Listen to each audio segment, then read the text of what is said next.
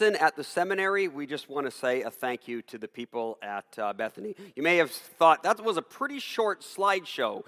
That's because that's all the pictures they sent me, and so that's all I was able to work with.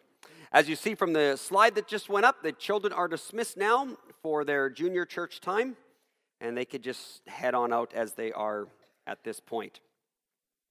My first pastoral position was in 1994. It was at a church in Edmonton called Northgate Baptist Church. I received a call there to become their youth pastor on one condition. I had to take out my earring. And so because I wanted the position at the church more than I wanted my earring, out came the earring, and I started my pastoral ministry. And the years at that church were formative for developing me as a pastor, particularly because of a blessing that God gave me at that church. And that was a pastoral colleague who was the associate pastor at that church by the name of Ralph Corner. Ralph Corner became my mentor. We got together on a weekly basis and discussed everything. We discussed my successes in ministry, my failures in ministry. He listened to some of my joys and my frustrations.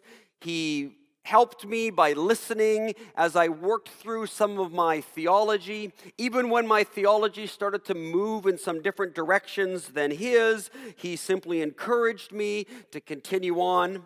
He also advised me in my personal life, like when I asked him with all this agony over whether or not I should start dating this woman named Nancy. And he encouraged me to do so, and, well, we ended up getting married, and Ralph was actually the one that performed our pre-marriage counseling. Ralph was the one that married us as well. Besides entrusting me with the youth ministry, Ralph gave me a whole bunch of other opportunities in the church also. I had the opportunities to baptize. I had the opportunities to be a part of weddings. He even allowed me on Sunday mornings to preach. He was a formative person in my life.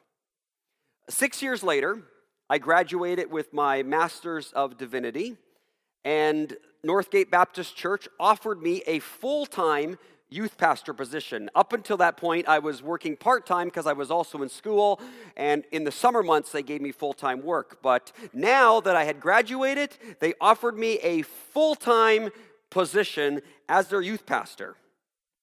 But one of my professors at seminary put my name in at another church that was looking for a pastor, a church named Greenfield Baptist, who was looking for a senior or a lead pastor.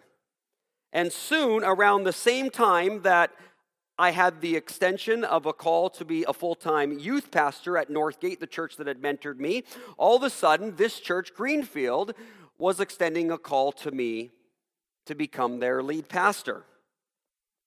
Now, what was I to do? Here, I was in a church for 6 years that had mentored me, had poured their life into me, gave me experience in financial support, whereas Greenfield, this new church, had invested nothing in me at that time. And yet, where I felt God calling me in my ministry was a ministry of preaching and teaching, and the position at Greenfield was a senior pastor preaching, teaching position. I wrestled with this for some time and finally went to my mentor and asked Ralph, what should I do? And as Ralph always did, he never told me what to do. But he simply guided me and helped me think some things through. And then about a week after that, he gave me a book on preaching. And in the book, he signed it, Your Slingshot, Ralph Corner. And when I asked him, why did you sign this, Your Slingshot, Ralph Corner? He said to me, you've got to make the decision of what to do, but my whole work in your life up to this point has been to launch you into ministry for Jesus Christ. I ended up then becoming the lead pastor at Greenfield Baptist Church. See, what Ralph did was he mentored me to become a disciple of Jesus. It was never Ralph's intent to make me a disciple of Ralph Corner.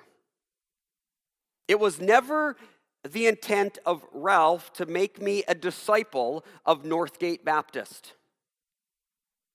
Never was I approached and said, well, if you're going to do that, you need to pay us back for all the ways that we've helped you out. Ralph's whole desire for me, and I can say very thankfully to Northgate as well, they were a wonderful church, was to help me become a disciple of Jesus Christ. We've been talking the last couple of weeks about the ministry of John the Baptist and his role of pointing others to Jesus. And what we're going to find out this morning in today's text is that John has been doing his job very well. Highlighting Jesus, decreasing so that Jesus could increase. But he's been doing his role so well that it's actually having consequences on John's own ministry. So we're still in chapter 1. We're going to finish John chapter 1 today. But if you go to John chapter 1 and you look at verse 35, this is what we read.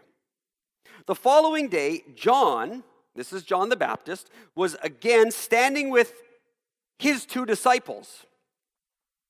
As Jesus walked by, John looked at him, Jesus, and declared, "Look, there, the Lamb of God." When John's 2 disciples heard this, they followed Jesus.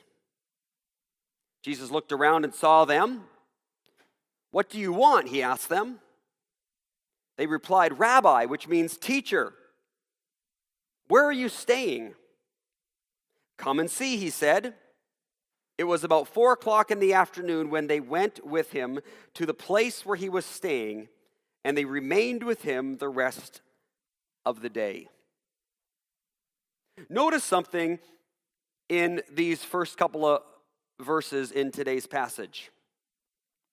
The following day, John was again standing with his 2 disciples. Sometimes we read this over so fast we don't recognize that. These 2 disciples that became Jesus' disciples were at this point John's disciples. As Jesus walked by, John looked at Jesus and declared, "Look, there, the Lamb of God." When John's 2 disciples heard this, they followed Jesus. John has done his work so well that he's actually losing members of his own discipleship team. John has been preparing his disciples for someone else. Now, it's one thing to do that, but now when that someone else comes along, his disciples are packing up and moving on. That can be difficult. It can be bittersweet. Maybe you've coached before and you've invested 2-3 years in a certain person on your team, and the person develops lots of skills to the point where now another team that is at a higher level than your team comes along and recruits this person off of your team to their team. It's a bittersweet experience. This is exactly what you are hoping and want to happen to the people that you are investing your life into, but at the same time, now they're no longer on your team. Or maybe you invest in an employee at your company only for them to outgrow their position and to be taken up by another company. Now, if the cause is right, and if we can get past our own need for success, we realize that this is exactly what we're supposed to do with people when we care about them. But it's not always easy. Churches and pastors can often get caught up with making disciples for themselves. What we do when we teach and we disciple and we connect and we train and we develop people can easily slip into the fact that we're doing this for Bethany. We are attempting to make disciples of Bethany. And so we pour into our kids, we pour into our youth, we send our worship teams off to worship conferences, we go on missions trips, we do all of these things, investing in people, hoping that in some ways there'll be a payback for Bethany. It's easy to slip into that. Of course, there's nothing wrong with trying to build up a local church and help people become fully mature disciples of Jesus Christ that care about lost people and want to reach the lost. But it's easy to mix up the motives from the focus on doing this for Jesus and then simply for ourselves. And when the motives get mixed up, every time someone moves, every time someone graduates or ends up going somewhere else, we kind of feel betrayed. We've poured so much into this person. We've done so much for them. And now they leave and they go elsewhere. They were supposed to be our disciples. But John reminds us that we're always building disciples for Jesus. We have no guarantee how long people will be here, how long people's lives will be in one area. We have no idea how life circumstances may change things. But while people are with us, we are here helping them become disciples of Jesus Christ. So that whether they're here or whether they end up going somewhere else, wherever they are, they flourish as disciples of Jesus Christ. John is a good one to remind us of that, to teach us that we're called to make disciples of Jesus. And therefore, all mentoring that we should do should be held onto loosely. This can be particularly difficult when it's our own kids. Even as parents, all mentoring that we do in our own children should be held loosely, so that they're not becoming disciples of you, but that they're becoming disciples of Jesus Christ. Disciples who may look, act, behave, go places very different than you, but that's because they belong to Jesus. Ultimately, all of us belong to Jesus. And so when Jesus comes along, our role, like John the Baptist, is to point people and say, there, Jesus, he is the Lamb of God. And to allow people to run after Jesus. That's what Ralph did for me. Ralph poured into me so that I would run after Jesus. John the Baptist's ministry was one of making disciples of Jesus, not disciples of John, so that John's disciples left him to follow Jesus. Another note that we should see in today's passage is the fact that John's disciples also became followers of Jesus. When John's two disciples heard this, we read, they followed Jesus. Jesus looked around, and when Jesus did, as we see here, Jesus saw them following him. When Jesus asked them, or when they asked Jesus where he was about to stay, Jesus said, come and see. Which, by implication, means you're going to have to follow me. You're going to have to come and see. In Baptist circles, we have a history of placing an unhealthy emphasis on making a decision for Jesus. Of course, every journey has to start somewhere. And particularly for some people who have no church background, for some people who have never heard of Jesus Christ before, and when they are first introduced to Jesus Christ, there can be a real moment of decision that they make. A turning in their life from darkness to light. But everyone who has grown up in a Christian environment can attest to how subjective this kind of making a decision for Jesus can be. We at times put an unhealthy emphasis on the decision. That's why some of us who have grown up in that kind of a circle, and I can attest to it myself in my growing up years in the church, have accepted Jesus into our heart probably about 500 times. Once at the youth rally, twice at summer camp, and then once again at church because I wasn't sure if the last one really counted.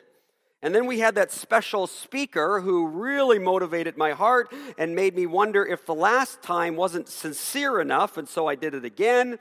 And then there was that time when I was 3 years old, but I wasn't psychologically developed enough to know the difference between Jesus and Santa Claus, so I realized later that I didn't know what I was doing. And then there was that decision for Jesus that I made when I was subjected to Christian horror movies, and I didn't want to eternally boil in fire in hell forever. And then I didn't want to be left behind to break out into boils while scorpions stung me and flies bit the skin off my body. So I made another decision for Jesus at that time, and on and on and on it went. I think many of you probably know what I'm talking about. The Bible, however, is interesting, places very little emphasis on making a decision for Jesus. In fact, even when people do this, like the rich young ruler, or when the crowd of 5,000 that were fed by Jesus come rushing after, making a decision, wanting to make him king, it says, Jesus often dissuades them by saying things like, well, unless you are willing to sell everything you have and follow me. When the crowds came to Jesus, willing to make a decision for him as king, he says, well, unless you're willing to eat my body and drink my blood. In other words, decisions mean very little if decisions are not a decision to follow Jesus. Decisions alone are often fleeting, as well as our decisions can be selfish. We make a decision for Jesus so that he will serve us. We make a decision for Jesus because we want to escape hell or the apocalypse. We make a decision for Jesus so we can be forgiven of our sins. We make a decision for Jesus because he'll give us lots of money. We make a decision for Jesus because if he'll just get us out of this mess, then I promise that I will then dedicate myself to you. We make a decision for Jesus so that he will help us in our marriage. We make a decision for Jesus so that he'll heal us of our sickness. A decision for Jesus, therefore, can become nothing more than a decision to have a Walmart card for all the perks that it gives you, with no intent of ever becoming a follower of Walmart. Just a decision, because there's certain perks to the decision. This is something I also learned during my time at Northgate, those 6 formative years of my ministry.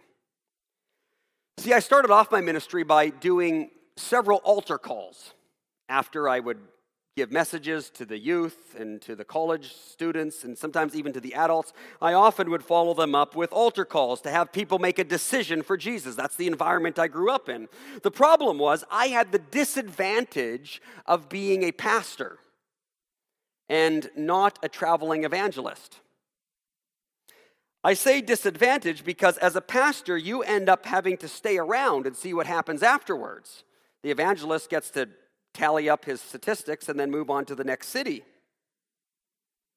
Well, the fact that I stayed around, I got to witness a number of my youth make decisions for Jesus Christ, only to find very low interest in wanting to follow him afterwards. In fact, not without trying.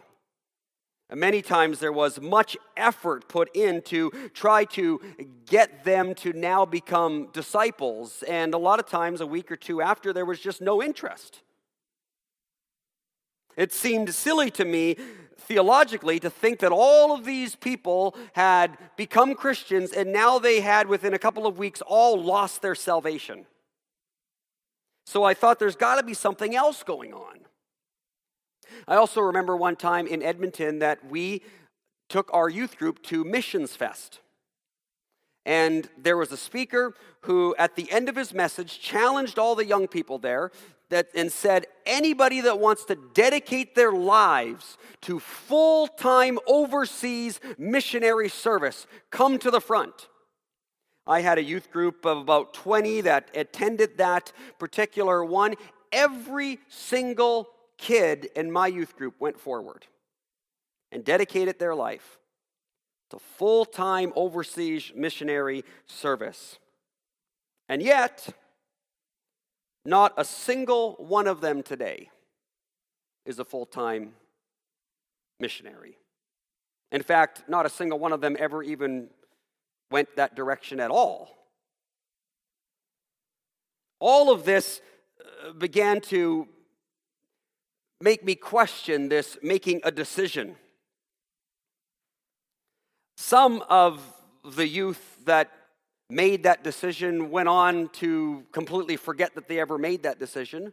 Some of the other youth with more sensitive conscience, now, I don't know if they still do now, but I remember back then, a number of them then went on to live with the guilt of feeling like they made a vow that they now broke. And I just thought, this can't be the way we should be doing things. All this flightiness, all this emotionalism, all the broken promises are causing more people to lose interest in the church and in Jesus. For me, I never lost my faith over it, but I certainly lost a lot of my faith in the Christian culture, traditions, and sacred cows that I grew up in. And the more I examined Scripture, the more I spent time in the Bible, the more I wondered if this was even the approach that Jesus took. Again, we don't see Jesus making a lot of effort trying to get people to make a decision for him. What we find Jesus doing continually is calling followers, disciples, calling people to be a follower of Jesus. A church of 20 followers of Jesus, a church of 20 disciples makes a bigger impact on a community than 500 decisions. Jesus is looking for people who are saying, my life is now oriented towards you. I'm a follower of you. They don't come to church to be served, they come to church to serve. They recognize that to be a follower of Jesus means a life of caring and living for other people, not a life of being catered to. Teresa of Avila lived in the 1500s. Once said, when one reaches the highest degree of human maturity, one has only one question left. How can I be helpful? What a great statement. How can I be helpful? What would that say about the state of even the church if people walked into the church and said, I just want to be helpful? Rather than, how can this church serve me? What can this church do for me? How do the programs help me? How does it do this? Maturity, discipleship, an indication of a follower of Jesus is, here I am, how can I be helpful? I'm a follower of Jesus. That means my life is oriented towards God, it's oriented towards others, I just want to help. That's exactly what we see John's disciples, who are now Jesus' disciples, do. As soon as they become Jesus' disciples, the very first action on theirs is not, okay, we'll be followers. Jesus, so now what can you do for us, Jesus? John said you'd do stuff for us. No, the very first thing we see these disciples do when they run to Jesus is run and tell other people about Jesus. Their first behavior, their first action is to follow Jesus by now serving him and bringing others to Jesus. We found Jesus. Now let us spend our life pointing others to this Jesus. Look what happens in verse 40 as we continue on. These two come to Jesus, and then we read, Andrew, Simon Peter's brother, was one of these two men who heard what John said and then followed Jesus. Andrew went to find his brother Simon and told him, we found the Messiah, which means Christ. Then Andrew brought Simon to Jesus. Looking intently at Simon, Jesus said, your name is Simon, son of John, but you will be called Cephas, which means Peter. The next day, Jesus decided to go to Galilee. He found Philip and said to him, come, follow me. Philip was from Bethsaida, Andrew and Peter's hometown. Notice Jesus said, come follow me. Not just make a decision about me, come follow me. And what did Philip do? How did Philip follow Jesus? Philip went to look for Nathanael and told him, we found the very person Moses and the prophets wrote about. His name is Jesus, the son of Joseph from Nazareth. The indication of both of these people becoming followers of Jesus is they run out and they start doing what John the Baptist was doing, telling others about Jesus and saying, come join, come follow. It became instantly others-focused, not self-focused. Andrew became Jesus' disciple and then encourages Simon Peter to become Jesus' disciple. Philip becomes Jesus' disciple and then encourages Nathanael to become Jesus' follower. That's what Jesus' followers do. They encourage others to follow Jesus. They bring others to him so they can join God's family, because God's story is so much more than about saving individuals. God's story is about creating a whole new community.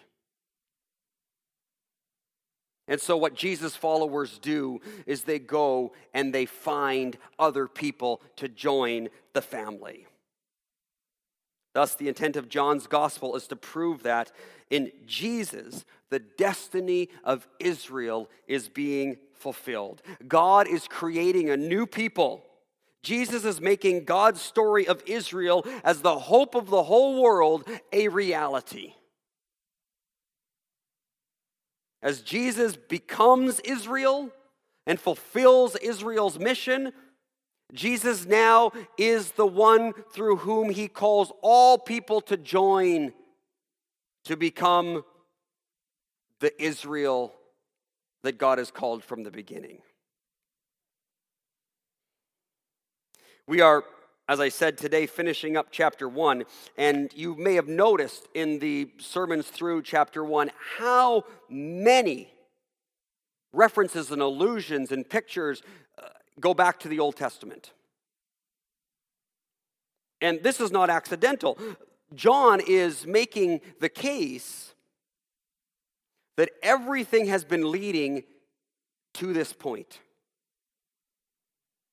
And so, linked to Genesis 1, as we've seen in chapter 1, Jesus was with God in the beginning as creator of all things, and Jesus is God, through whom everything continues to exist. John's also shown us, linked to chapter 2 of Genesis, that Jesus is the true human one. Then, linked with Exodus 29 and 1 Chronicles 17, Jesus becomes the true tabernacle in John 1:14. Jesus becomes the true temple in whom God dwells among us. Linked with Isaiah 40, John the Baptist was the voice shouting in the wilderness, preparing the way of Jesus to inaugurate the new age. Linked with the Levitical sacrifices and with the substitutionary lamb for Isaac and also with the Exodus Passover lamb, Jesus is the Lamb of God who takes away the sin of the world. And then linked with Isaiah 11 and 42, the Holy Spirit anointed Jesus as the new messianic King David. And then linked with Ezekiel 36, Jesus now baptizes his followers with that Holy Spirit. And so we shouldn't expect John to stop now. Just in chapter 1 alone, we have at least 10 different allusions or references to the Old Testament story. And so before chapter 1 comes to a close, John makes two more connections with Israel's story in Jesus' calling of Simon and Nathanael. To link this calling of God's people who become followers of Jesus to becoming the people of God, his Israel. And so what we see is God with this knack of renaming people. He renames people as an indication of a new orientation to your life. This still happens in some cultures. In some cultures, when people become Christians, they take on new names. This happened in the early church because a lot of the names that people had, especially in the Greek culture, were names after pagan gods. And so when they became Christians, they took on a Christian name. And so what we read is when Jesus meets Simon, he changes his name to Peter, which means rock. The full implications of this come later when Peter confesses that Jesus is the Messiah. And then Jesus at that point reminds Peter that your name means rock. And then he says, upon this rock I will build my church. How does this come about? Later in Acts, the Holy Spirit comes. This is after Jesus died, rose from the dead, ascended into heaven. Then the Holy Spirit comes. There's people there from all different nations. They start hearing the gospel story in their own language, in their own tongue. And then when they're confused and wondering what is going on, it says that Peter preached. And when people heard Peter's explanation and heard Peter's message, about 3,000 people became followers of Jesus and joined the church that day. Peter becomes the foundation based off of his faith and the message he proclaims. It's that 3,000 people that become the beginning of the church. Now, go back to Genesis chapter 17. There we find a man by the name of Abram, the founding father of Israel. And there we find God changing his name and promising that through him all the nations of the world will be blessed. Genesis 17, God said to Abram, "This is my covenant with you. I will make you the father of a multitude of nations. What's more, I'm changing your name. It will no longer be Abram. Instead, you will be called Abraham. For you will be the father of many nations, and I will make you extremely fruitful. Your descendants will become many nations." What's happening now is the promise to Abraham is being fulfilled in Peter. Just as it was upon Abraham's faith that God founded Israel, so it was on Peter's faith that God is going to restore Israel into her fullest sense. Jesus is going to build his church from the people of all nations to be a blessing of all nations, just as he promised Abraham would happen and is now fulfilled in Peter. This is God's Israel. The spiritual seed of Abraham. Peter, therefore, becomes the new Abraham. The foundation of God's people. Now look what happens to Nathanael. The same thing. We go to verse 47. As they approached, Jesus said, "Now, here is a genuine son of Israel, a man of complete integrity." "How do you know about me?" Nathanael asked. Jesus replied, "I could see you under the fig tree before Philip found you."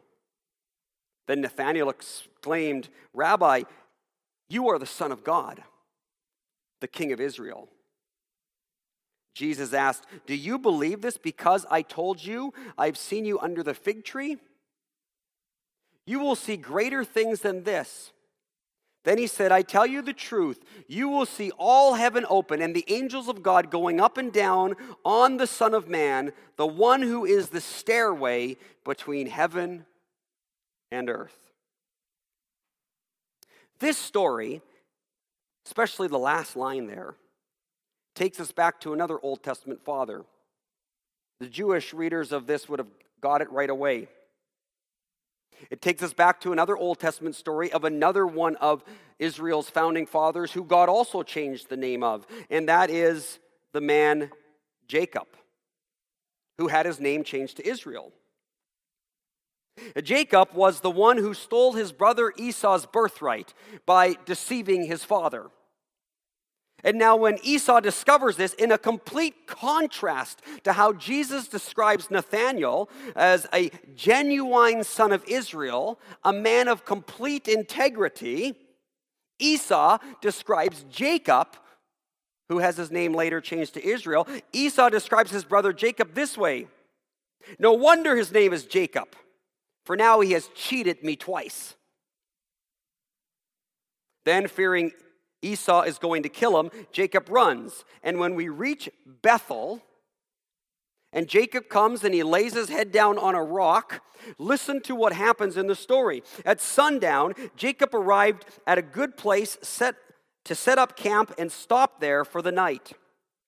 Jacob found a stone to rest his head against and lay down to sleep.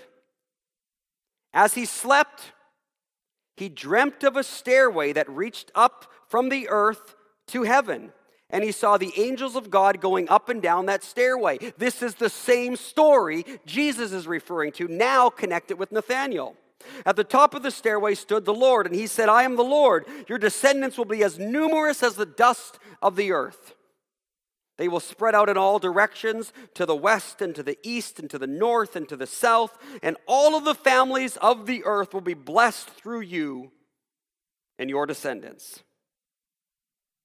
Jesus is now saying, Nathanael, you are fulfilling the role of Jacob, Israel.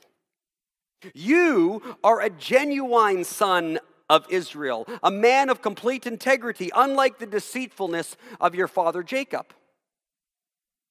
And just as your father Jacob was able to catch a vision of a ladder between heaven and earth with the Lord standing on top of it, promising to bless all the nations of the world, now, Jesus says, I tell you the truth. You will see heaven open and the angels of God going up and down on the Son of Man, who is the stairway between heaven and earth. The one that your father Jacob saw standing at the top of the stairway, that same one is now here in me, Jesus. And I didn't remain at the top of the stairway. I came down to meet you in your world. I tabernacled among you. And in doing so, I became the stairway. I am the one who bridges the gap between God and humanity.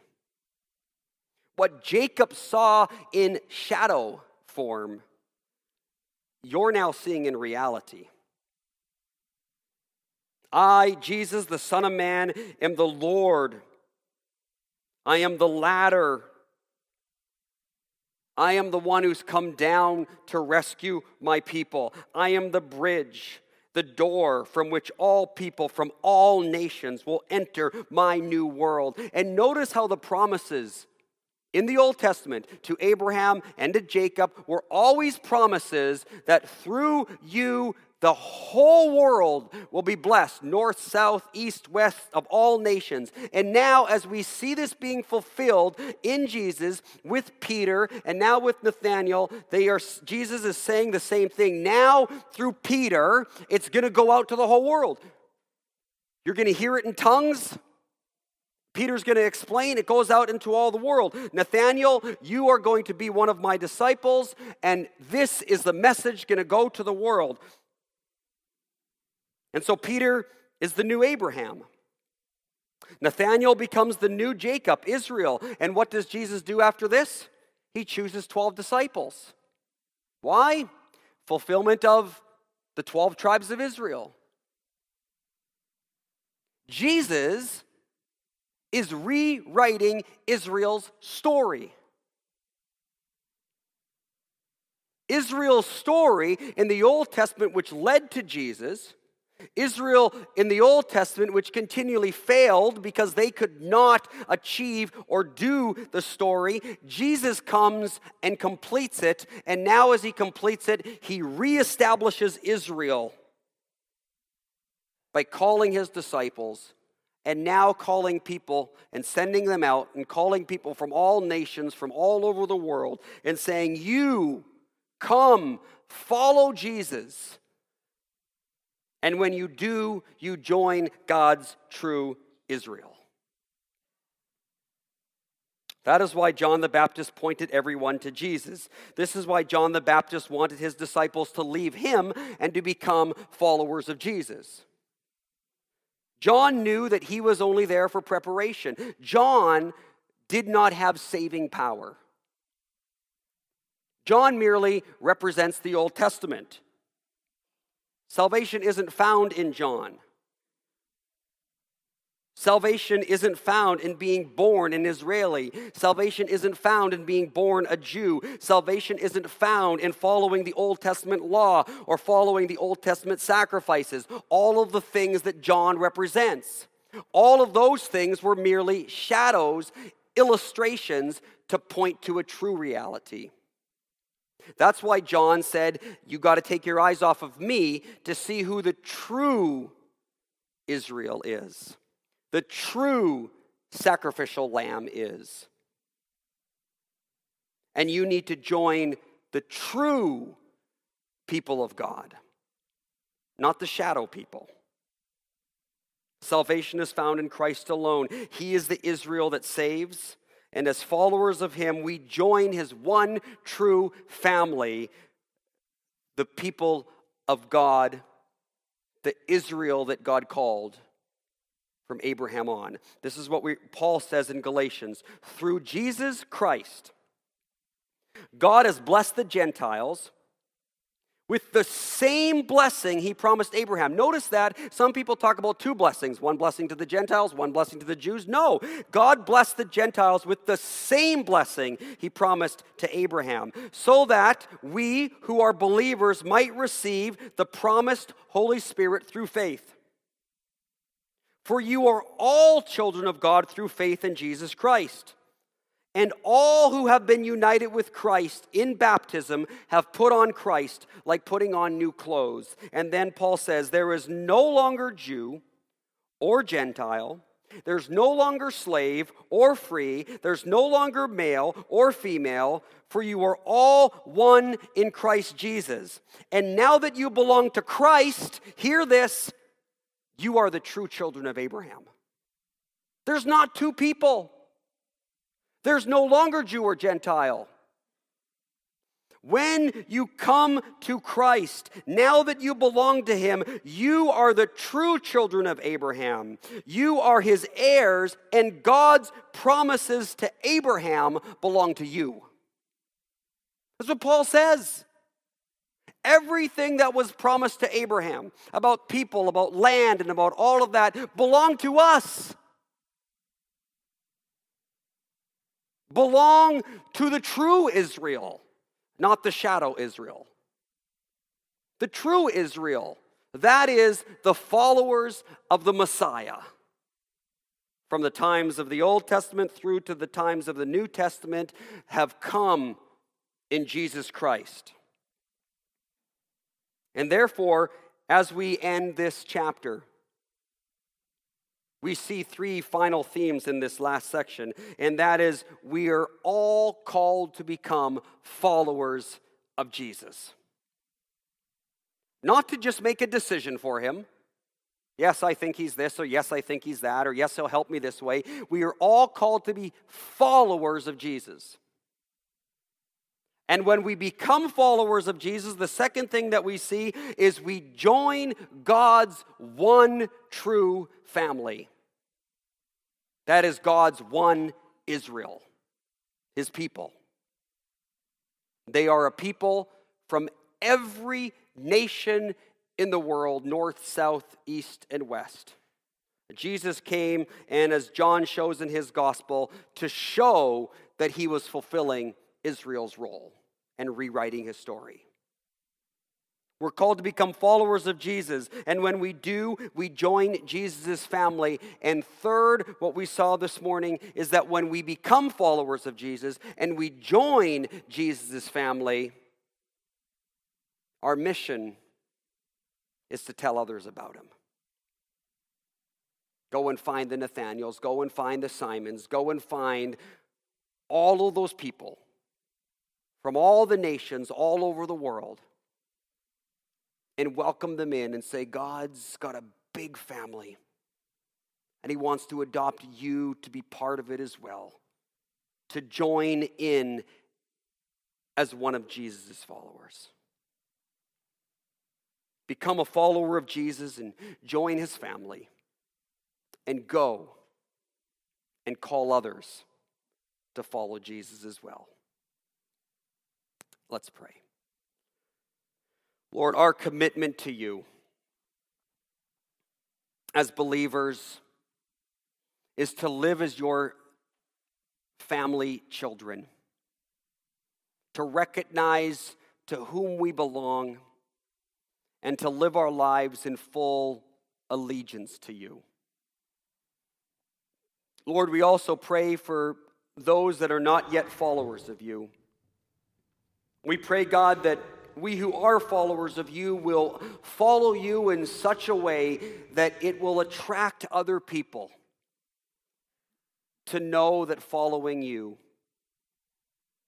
is to find the stairway between heaven and earth. Not a stairway that causes us to escape earth to run to heaven, but it's a stairway that connects heaven and earth together again. Heaven and earth that became separated because of sin. Jesus, you've come and you've connected heaven and earth together again so that we could know you and be in relationship with you. Lord, we pray that as a church, we will model what it means to be followers of Jesus, that we always will put Jesus first, even before Bethany first.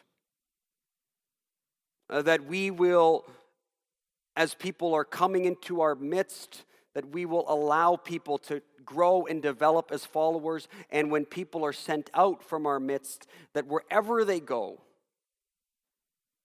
they will go as followers of you that have matured and grown because of their time here. We pray these things in Jesus' name. Amen.